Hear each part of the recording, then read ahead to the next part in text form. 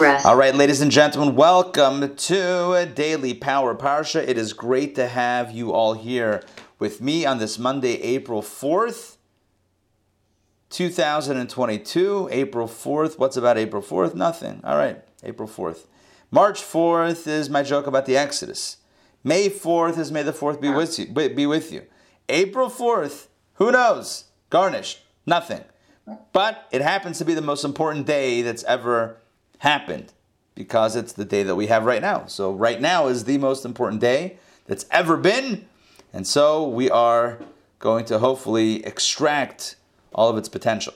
All right, so let's begin. I'm going to share my screen with ya. I think that's the right screen.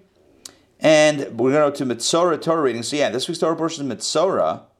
Last week was Tazria. This is Mitzorah. Mitzorah, literally, the Mitzorah is the one who has tsaras. The person who has tsaras is called the Mitzorah, the one who has it. So here we go, Mitzorah. The Torah opens by God telling Moses how someone who has been afflicted with tsaras, in other words, the Kohen looked at it, diagnosed it, yes, you've got it. So last week we learned about the pronouncement of impurity, the banishment outside all the camps. He has to remain, separated from the community. Then what? Now what? What happens then? Let's jump inside. Leviticus chapter 14, verse 1, let's talk about the healing process. And the Lord spoke to Moses, saying, "This shall be the law of the person afflicted with tsarat." By the way, the person afflicted with tsarat in Hebrew is one word, ha-mitzorah. Ha-mitzorah in Hebrew means the person afflicted with tsarat. So this shall be the law. This is the Torah ha-mitzorah. This is the law of the person afflicted with tsarat. On the day of his cleansing, he shall. So what happens on the day of his cleansing? What does that look like? So number one, he shall be brought to the Kohen. The Kohen shall go outside the camp. Now, we have like a mixed message here. On the one hand, we say he's brought to the Kohen. On the other hand, we say the Kohen goes out to him to the camp. Truth is, both are correct. Remember, this guy is impure. He cannot go into the camp anyway. So he's got to remain outside. So the Kohen goes outside the camp to this guy. But as this guy is outside, as the Kohen is outside, this guy comes to the Kohen. There's a little bit of both are approaching the other. All right, either way, the Kohen shall look and behold. And behold, the lesion of tsarat has healed in the afflicted person. Aha! If the Kohen checks this guy out and no more tsarat, it looks clean. So now the process begins. Right? So far he's got tsarat, he was banished outside the camp, and it's run its course, and now skin is clear. Here's what happens next. Then the Kohen shall order, and the person to be cleansed shall take 2 live clean birds. Here's on the menu, or that's the wrong term. Here's on the list of what needs to happen. 2 live clean birds, a cedar stick, a strip of crimson wool, and hyssop. Now what do you do with that? The Kohen shall order, the Kohen shall command, and one person, one Kohen, shall slaughter the one bird into an earthenware vessel over spring water. You take a bird and take a knife. There's a shechita knife, a shechting knife for birds, much smaller than one for animals.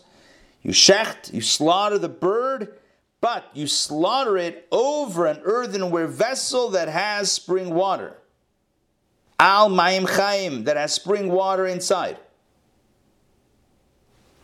And as for the live bird, it's 2 birds. One was just slaughtered, and there's still one that's living. As for the live bird, he shall take it, and then the cedar stick, the strip of crimson wool, and the hyssop, and along with the live bird, he shall dip them into the blood of the slaughtered bird over the spring water. If I'm not mistaken, the blood goes into the water, and now you have a blood and water mixture, so it's the blood from the bird plus the spring water held in an earthenware vessel. You take the other bird with the stick and the crimson wool and the hyssop, and you dip them into the blood of the slaughtered bird. That's over the spring water. He shall then sprinkle 7 times upon the person being cleansed from tsarat. So that mixture gets sprinkled on the person who is being healed from tzarat, and he shall cleanse him, and that affects the cleansing. Then the Kohen, the one administering this procedure, he shall then send away the live bird into the open field. He releases the live bird. 2 birds, one ended up slaughtered, the blood with the water gets sprinkled on the bird, that the live bird gets sent back, sent away, out into the wild. Let's continue, we're not done yet. We're going to get back to Rashi, obviously, and some deeper ideas. The person being cleansed shall then immerse his garments,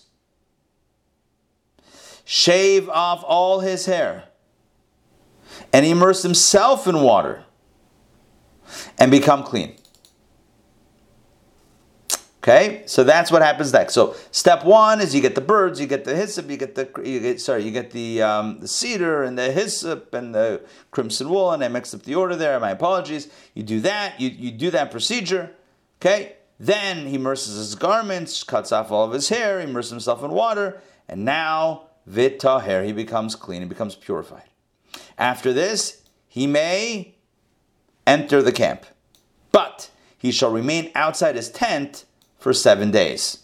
So he can come back into the camp, into civilization, but he can't go into his home, so to speak, or not so to speak, inside his tent. He stay outside his tent for 7 days. There's still another step that has to happen. Check this out. And it shall be on the 7th day that he shall shave off all his hair, and that includes that of his head, his beard, his eyebrows, indeed, all his hair. He shall shave off. He shall then immerse his garments and immerse his flesh in water, thus becoming clean. Immerse his garments, immerse his body. In the mikveh, he becomes clean. That's on the 7th day after the initial purification rite. He goes inside the camp, outside his tent, on the count 7 days. On the 7th day, shaves his hair, goes into the mikveh, etc. And now on the 8th day, we're still not done yet. And on the 8th day, from that initial dual bird ritual, now the 8th day after that, he shall take two unblemished male lambs, 1 unblemished ewe lamb in its first year, 3/10 of an ephah of fine flour mixed with olive oil as a meal offering, and 1 log of olive oil. And the Kohen is performing the cleansing. Let's continue verse 11. The Kohen is performing the cleansing shall place the person being cleansed together with all these things, before the Lord at the entrance of the tent of meeting. That's where everything is, in front of that tent of meeting building. And the Kohen shall take 1 male lamb and bring it as a guilt offering along with the log of oil and wave them as a waving before the Lord. There is a guilt offering here. The guilt obviously being because this person who has tzarat, who's being cleansed, who's being healed now in this very elaborate process, was guilty of lashon hara, speaking ill of someone else. This is an asham. This is a guilt offering. That's what the 1 male lamb is for, and he takes this along with the oil. He waves him as way of offering. There are other items that we mentioned a moment ago, a few verses ago, right? All these items are not yet accounted for, but that's going to continue in the next reading. Okay, let me just check in with you guys. So far, so good? Yes? Ish? Yeah? Sort of? Okay. All right. Let's jump back into the Rashis. Here we go. By the way, Rashi explains, the Torah says this is the law of the person affected with tzara on the day of his cleansing. That tells us that he can only be pronounced clean during the day and not at night, as Rashi points out right there. Okay, the Kohen meets this guy outside the camp. 2 live birds. Rashi explains why birds. Why birds? This is a beautiful idea and one that I wanted to share with you. Okay? Check this out. Why are birds required for this cleansing rite? Right? Rashi asked the question, why birds? And Rashi explains, because lesions of tzarat come as a result of derogatory speech, lashon hara, which is done by chattering. Therefore, for his cleansing, the person is required to bring birds which twitter constantly with chirping sounds. You cannot make this up. You absolutely cannot make this up. Why birds? Because birds twitter or tweet, right? And yes, there are also human birds that love. I'm kidding. But there are, look, that's kind of what Rashi is saying. Why the birds? Because the reason why birds is part of the healing process, because it's the tweeting that got the person into trouble to begin with. Why tzarat? Talking too much chatter. Oh, you hear what happened about this, you happened about that? Good luck, shine. Just put your head down and do your work. Like, okay, whatever. I'm not like, soapboxing and waving hand at cloud type thing. But the fist at cloud. The point is that too much gossip, too much schmoozing ends up in a negative place for everybody. And so, hence the bird ritual. Sarah. Well, I was going to ask, what is your advice if you encounter that people twittering, too much, and it's like where it hurts you, where they're talking about someone. Right. Excellent. So it's much easier. I'm sorry, I don't know if I'm going to say it's easier. Look, it depends in what context. Like if it's online, which is where a lot of this stuff happens today in 2022, a lot of this stuff happens on social media, right? So one can remove oneself from social media. Now, that doesn't make it go away, but it does prevent the individual, right? You and I, it keeps us away from that whole all that stuff, which is a good thing. I mean, I'm not saying cancel Facebook or whatever it is or Instagram. I'm just saying if there's a conversation going on, you can just, hide that conversation or not get involved in whatever. Now, that's not going to fix it for others, but at least it's making sure that we're not engaged in it or even, stirring that pot. Now, when it comes to personal conversation, so the tried and true way to do this and something that I found to be effective is if there's a conversation going on and you're being pulled into it and roped into it and it's uncomfortable because about somebody and you're feeling like this is not right, there's a few options. One is to kind of call it out and say, hey, I don't think this is right. I'm a little uncomfortable, whatever it is. In hopes of trying to get everyone kind of off this behavior. If you think that would be effective, that's a decent option. Obviously, not from, like we've always said, not from a place of judgment or a place of anger or frustration, but a place of love. We should speak nicely, whatever. But something that doesn't sound condescending. You have to get the right tone for it to be effective. Now, if you don't think it's going to be effective, and it's just about not aiding and abetting that type of scenario, then it's just about stepping out and saying, look, hey, I got to run, I got to take a phone call, I got to make a phone call, or whatever it is, excuse myself, or say, look, hey, this conversation is not for me, I'm going to check back, I'll talk to you guys soon. Something like that. That stuff works. No one's going to force someone to be in a conversation. Right? No one's going to say, oh, you have to be here while we destroy this dude's reputation. It's typically not a thing. If we find ourselves,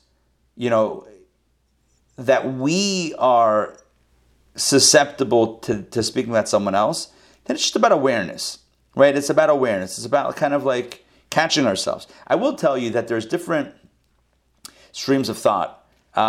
In many communities, there's a lot of study that's done, like in-depth study and learning about the harm of lashon hara, of speaking ill of someone else, like the harm and the punishment and how bad it is, how terrible it is, and that's kind of scaring us out of doing it.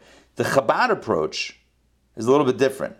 Chabad doesn't emphasize Torah does, but I'm saying Chabad, in the Chabad study materials that are typically studied in Chabad, it's not like there's a massive emphasis put on, the problem with lashon hara, even though it's of course in the Torah and we're learning about it now. But rather there's an emphasis, not influence. The emphasis is on loving, on texts that speak about how to love someone else, how to love the other. Because there's two ways to stop the gossiping, right? One is to meditate on how bad it is. The other one is to meditate on how beloved every person is. And so when you feel a love for someone, you're not going to try to trash their reputation or even be part of it.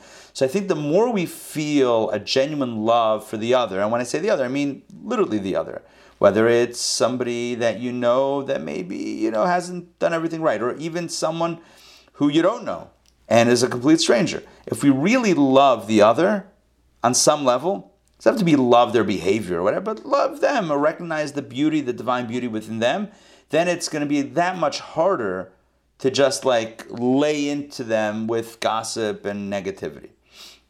So I think what I'm saying in really short is we can fight it with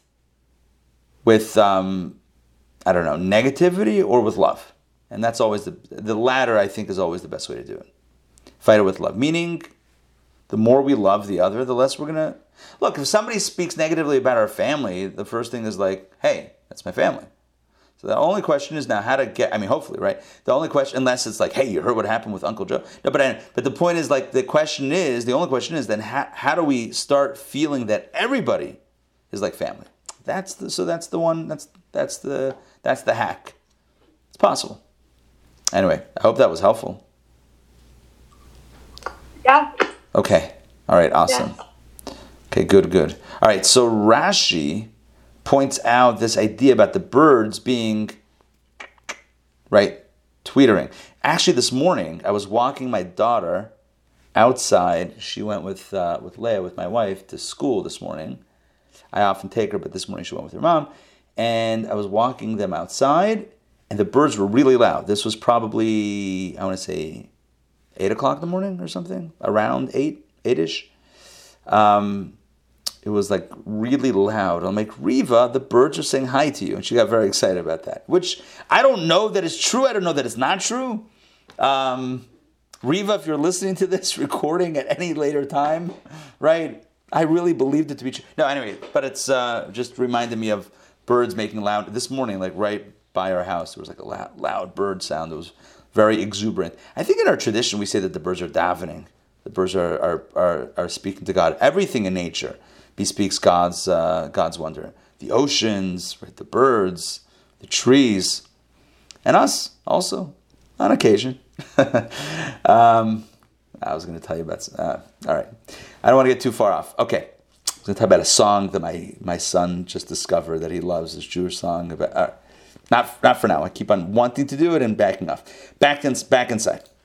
Okay, let's take a look at Rashi. So Rashi explains the symbolism of the birds because of the tweeting, which leads sometimes to gossip. Cedar stick. Why a cedar stick? Because legions of tsaras also come because of ego, haughtiness, symbolized by the tall cedar.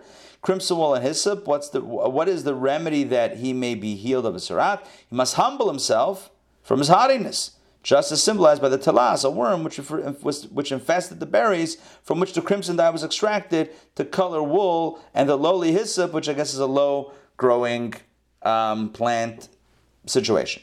So you go from the cedar, which is tall, to the crimson wool and the hyssop, which is low and wormy and whatever it is. The idea is humility. Now, humility is always good. Humility is also good in the context of tzara because one of the causes of tzara was arrogance. But it also has to do with gossip. Even if Rashi doesn't say it, it also has to do with gossip. Many times we gossip to feel better about ourselves. Straight up, it feels good to tear someone else down.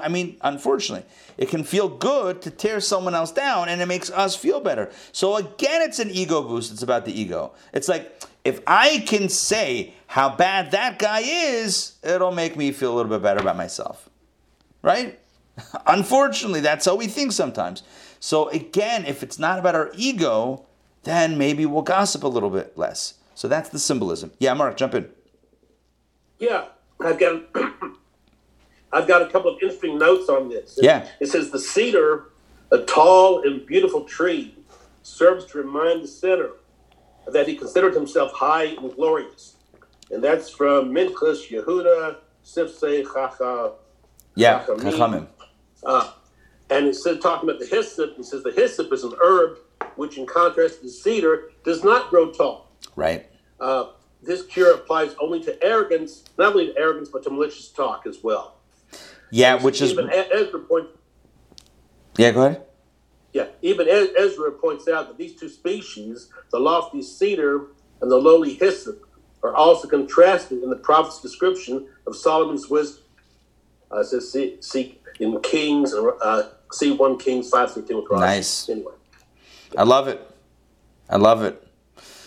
So what I find fascinating about that is that you have really two elements here. There's the ego, the haughtiness itself, which could lead to tzarat, like too much ego, too much arrogance. But then you have what I said, which is it's a lot of gossip is driven by a desire to feel better about oneself. Straight up, it's about self-esteem. And perversely, I mean, that's too strong of a term, sometimes we seek self-esteem instead of building ourselves up.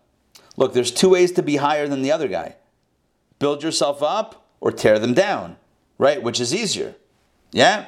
The story of the Rebbe Rashab, the reason why I'm saying this classic story of the 5th Rebbe. When he was a little kid, his name was Shalom Dov Ber. The name of one of my kids. He was named after him. We named him after this Rebbe. Anyways, his name was Shalom Dov Ber. His brother was Zalman Aaron. Okay? So there were two brothers. Zalman Aaron was the older brother, and Shalom Dov Ber was the younger brother, and the younger became the Rebbe. And I think the older one, there's a lot of stories with him, so I think there was a sense that his younger brother was going to surpass him, or whatever it is. So, anyway, one day, the little kid, the little boy, the younger son, runs over to his father, who at that time was the Rebbe, the 4th Rebbe. He says, he's crying. He says, what's wrong? What happened? He says, my brother pushed me. So he says, he dug a hole and he pushed me into the hole. So he goes over to the older son. He says, is this true? You push your brother into a hole? He says, yeah. He says, why? Because he's younger than me, but he's taller than me. And that's not right. I'm the older brother. I should be taller. So I pushed, I have found, maybe he didn't dig a hole. Maybe there was a hole. He pushed him into like a little bit of a ditch type thing. I don't know, whatever it was. He pushed him into like a small, I'm sure it was small. And so he said, I'm taller than you. So his father said to him, in life, there are two ways to be taller. One is to push the other one down. The other one is to step up. Always step up, never push the other guy down. You want to be great, be great. That doesn't have to come at someone else's expense. And I think this is a lesson. It's a kid's story or what happened with kids, but I think there's a profound lesson here for all of us. Look, we live in a world in which gossip is, I'm not telling anyone anything new. Gossip is embedded in Western society. It's like TMZ. When I was younger, what was that guy? He had that website, that celebrity gossip. It was like a guy who posted. It was like named after him. It was, man, it's been a few years since I've seen that website. It's been a long time. Like a really salacious, gossipy Hollywood celebrity scandal website. Doesn't actually matter what the name was. The point is that, you go to the checkout lines and like, ooh, this one and this relationship, that relationship of this guy slapped that guy and this, oh my, like a whole thing. It's like all about everyone else. Just a whole like twittering about other people and their lives. And why do we consume it? If no one bought it, if no one tuned in, trust me, no one would put it out there. They put it out there because there is massive interest in it. Why? I'm not a psychologist, but I play one on TV. No, I'm not a psychologist, but I think perhaps part of it is when you read about celebrity scandals, you're like, so they're not so great. Right? Okay, they're not so great. Right? Good, I feel better about myself already. I'm saying that, right? I think that's part of the mindset. I'm sure it's more complicated than that, and maybe it's like we want to, have some sort of vicarious, personal relationship with them by humanizing. I don't know. Again, I'm not a psychologist. I'm not trained in that field, but there's at least a part of it by trying to push someone else down to feel better about oneself. There's something involved also in the reality TV shows. Why would people spend so much of their life living through strangers' lives? I always one of my favorite jokes that no one ever gets. And even when I say this now, I'm sure I'm going to get some, what are you talking about? We'll go, when you go into those 3D theaters, like at the Coca-Cola Museum or whatever, you put on those glasses, right? And then you look at the screen and it looks like the stuff is coming at you because you put on the glasses. So I'm always I I walk out and I still wearing the glasses, and I tell my kids, and again, they don't, like, no one ever laughs. And you guys are also not gonna laugh, trust me. I'm always like, oh wow, everything looks 3D. I told you it's not funny, but like it's like. Well, you gotta think for a minute. Yeah, and it's not. I don't even know what it means, but no. But what I mean is that it's. Wait, what did you say, Donna? Remind me what you said, because I feel like it was connected. TV shows. Reality TV. It's like I need to. Our life we're spending not living our life, but. I don't need to wear. That's my point. I don't need to wear glasses to see life in 3D. I can walk out of the theater. And literally life is in 3D. I have to go into a theater, look at a 2-dimensional screen, put on glasses to then have an experience? Are you kidding me? Or, shocker, I can walk outside and meet people and just, and have that type of engagement. That's my point, actually. Thank you for reminding me and resetting why I said that. But yeah, that's like, it's one of those things. Like, we live vicariously through that thing. And look, I'm not trying to be, bah humbug, if that's the right expression. I'm not trying to be like oh no, we can't have any fun and watch something entertaining. Whatever. Like, I don't have a personal. It's not either way. I'm just saying that as a society, this idea of Lashon Hara, gossip, and tearing down the other person is so enmeshed with who we are and how we are, and it's so not Jewish.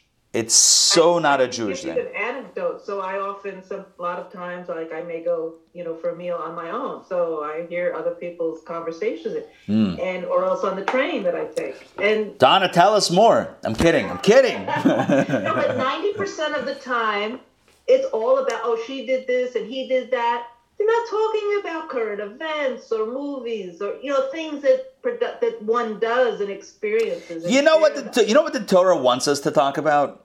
Making the world a better place, and Torah and mitzvot, and like, wouldn't that be nice?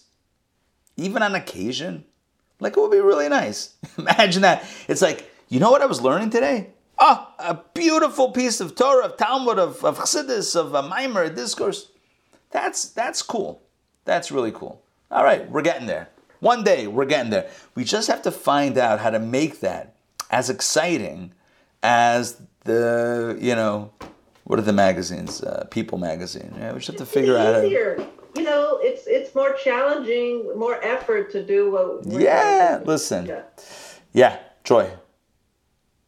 Well, it's back to what you said about Facebook and Instagram.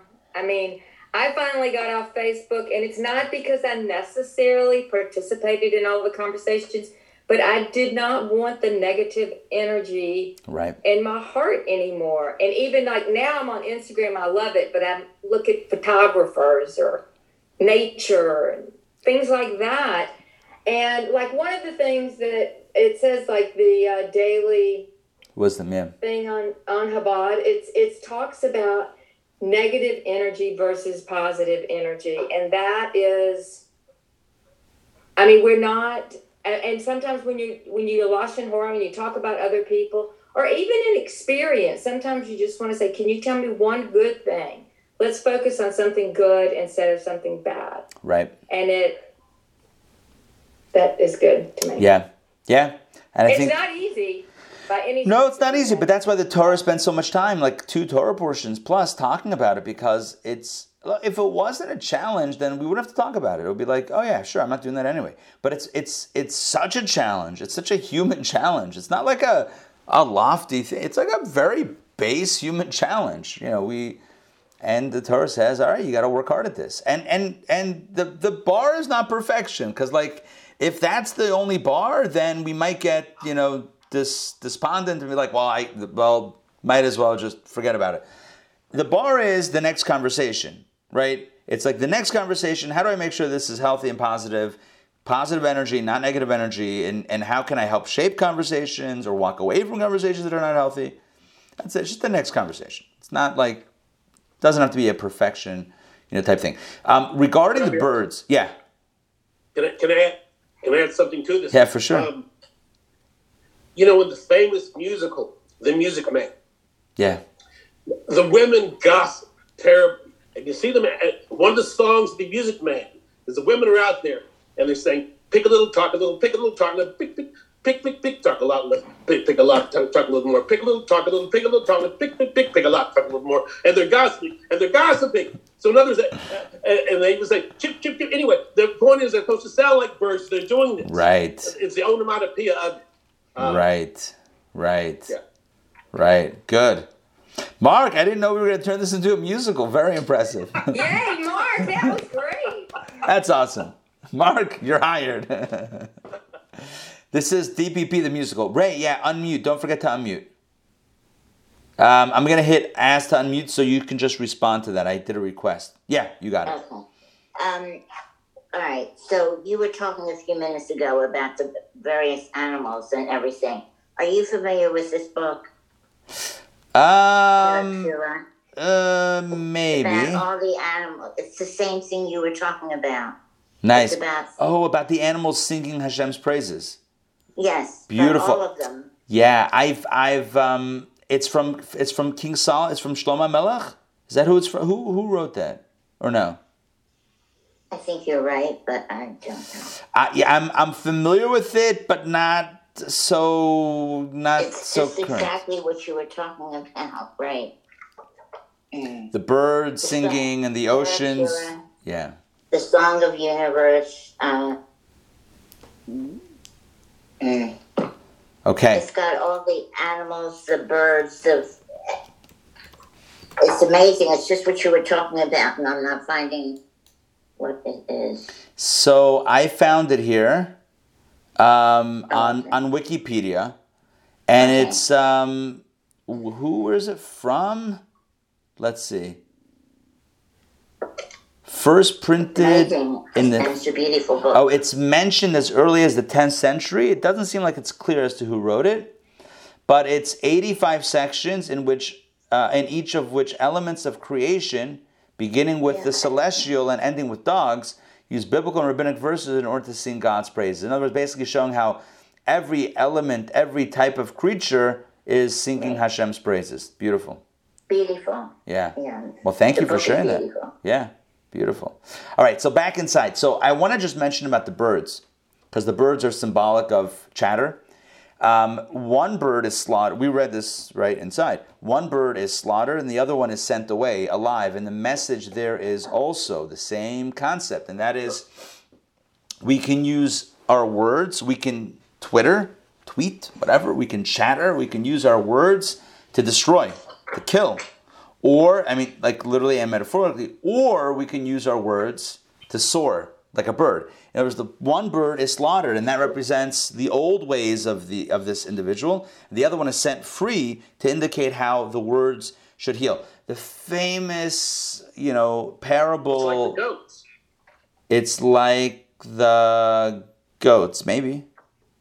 Which goats? Yeah, for the sins. Yes, correct. Yeah. The Yom Kippur goats, right. One is sacrificed and one is sent. Yeah, exactly.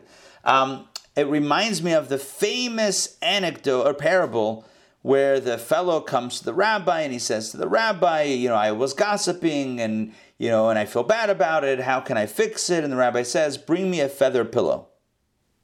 And he brings him a feather pillow, right? You know the story. And he brings him a feather pillow, and he says to the man, perfect. Now, take a knife and cut it open, right? And go out to the street and wave it outside. So he does it. Comes back inside to the rabbi, says, now what? The rabbi says, now go ahead and pick up every feather and put it back in the pillow. And the guy says, I can't. They've blown in the wind. They're everywhere. Same thing he says is true with gossip. When you say something, it spreads and there's no way to bring it back. You have no idea who heard that and who it was passed along to. A rumor that you spread, a rumor that you created, whatever it is, you were part of that. You opened up the feathers. It's very hard to put back. Now that's a very depressing story on some level because, I think it's poignant. I think it's powerful. It's wow. It's very severe. At the same time, it's a little bit well, then you can't fix it. But I think the focus is not on you can't fix it, but more of understanding the dangers or how when things spread, it's really hard to pull it back. People hear the rumor, they don't always hear the correction. That's just the way life is. We all know this, right? We all know this. Like, it's how you go around and tell everybody, by the way, what you heard is not exactly accurate. Here's the other side of the story. How do you even know who heard? There's no way to do that. There's no way to defend yourself. So that's the danger. Therefore, it's best practice, just not to speak negatively. Okay, good. Let's get back inside. Over spring water, so you slaughter the bird, the first bird over the spring water. Rashi explained, in the earthenware vessel. Rashi says he pours into a vessel first. The water first goes into the vessel in order that the blood of the bird should be recognizable in it. How much water? A revi'it, quarter of a lug. By the way, a revi'it is how much we have to drink for Kiddush, which is about 3.3 ounces. 3.3 ounces of water in a little earthenware vessel, and then you slaughter the bird over it. The blood drips. I'm sorry for getting so gory, but the blood drips from the bird into the thing, and now the water is obviously colored with red, and that becomes the sprinkling mixture that is applied to the mitzorah. Okay.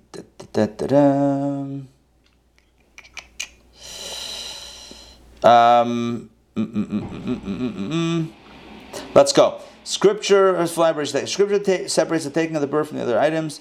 It teaches us that he does not bind it with them, but separates it by itself. So he ties. So the cedar wood and the hyssop, however, are bound together with the tongue like strip of crimson wool.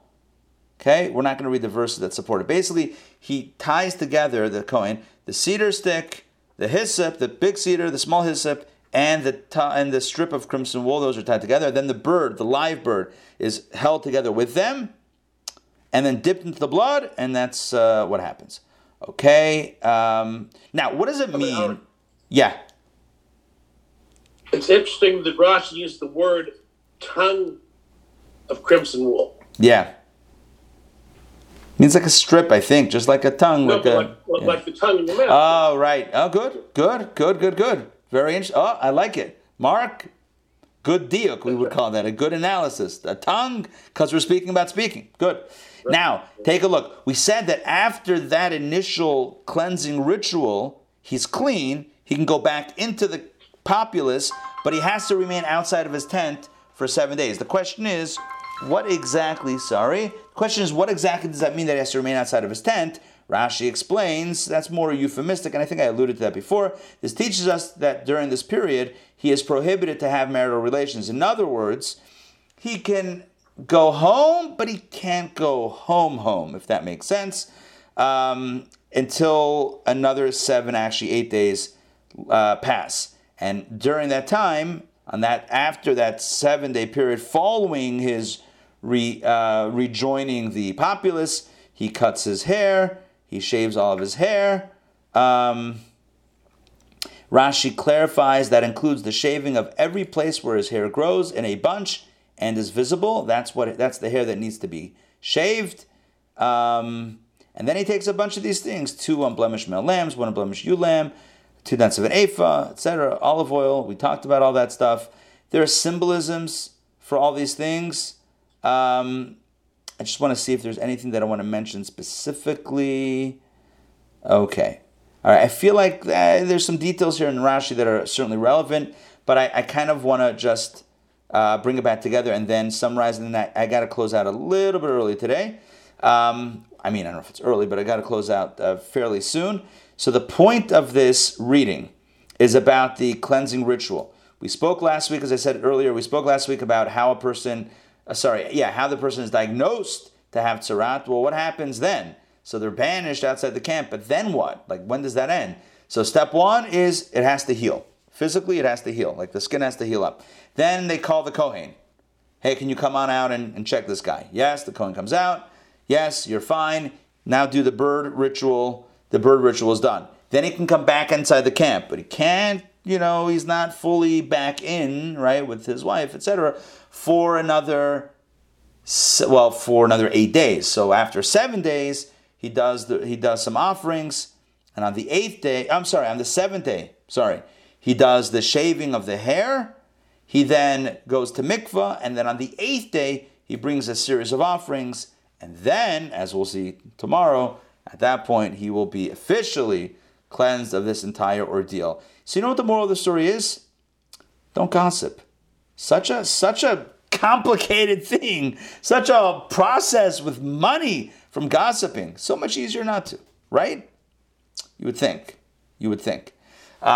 Okay, listen. We live in a world, I'm just going to double down on this quick second. We live in a world where gossip is not only not frowned upon, it's so normalized that it's like, as Donna said, it's like, of course that's what we do. Like, we're on the train, we're at the mall, we're at the hairdresser. Like, what else are you going to do other than gossip and schmooze? We gossip about people. That's what we do, right? Present company excluded. So the point of the Torah is, yes, that it might be human nature, but that is not a divine quality. We should be better than that, and we should be, careful about not speaking ill of others. It's not good. We don't want it for us. We don't want those feathers out there.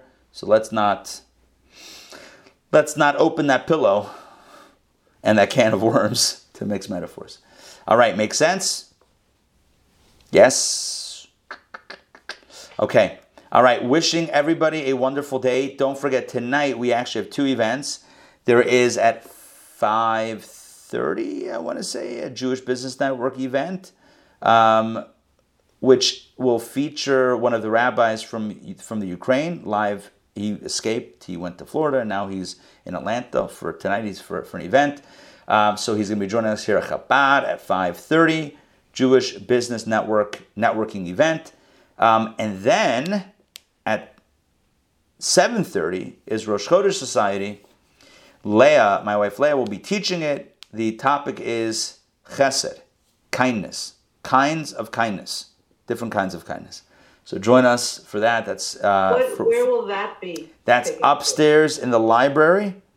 Where we meet for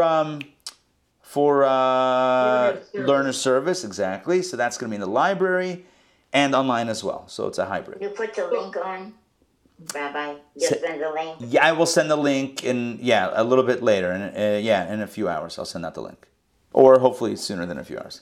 Yeah, it's coming soon to an inbox near you. If you don't get it, just let me know. Just give me a call and I'll hook you up.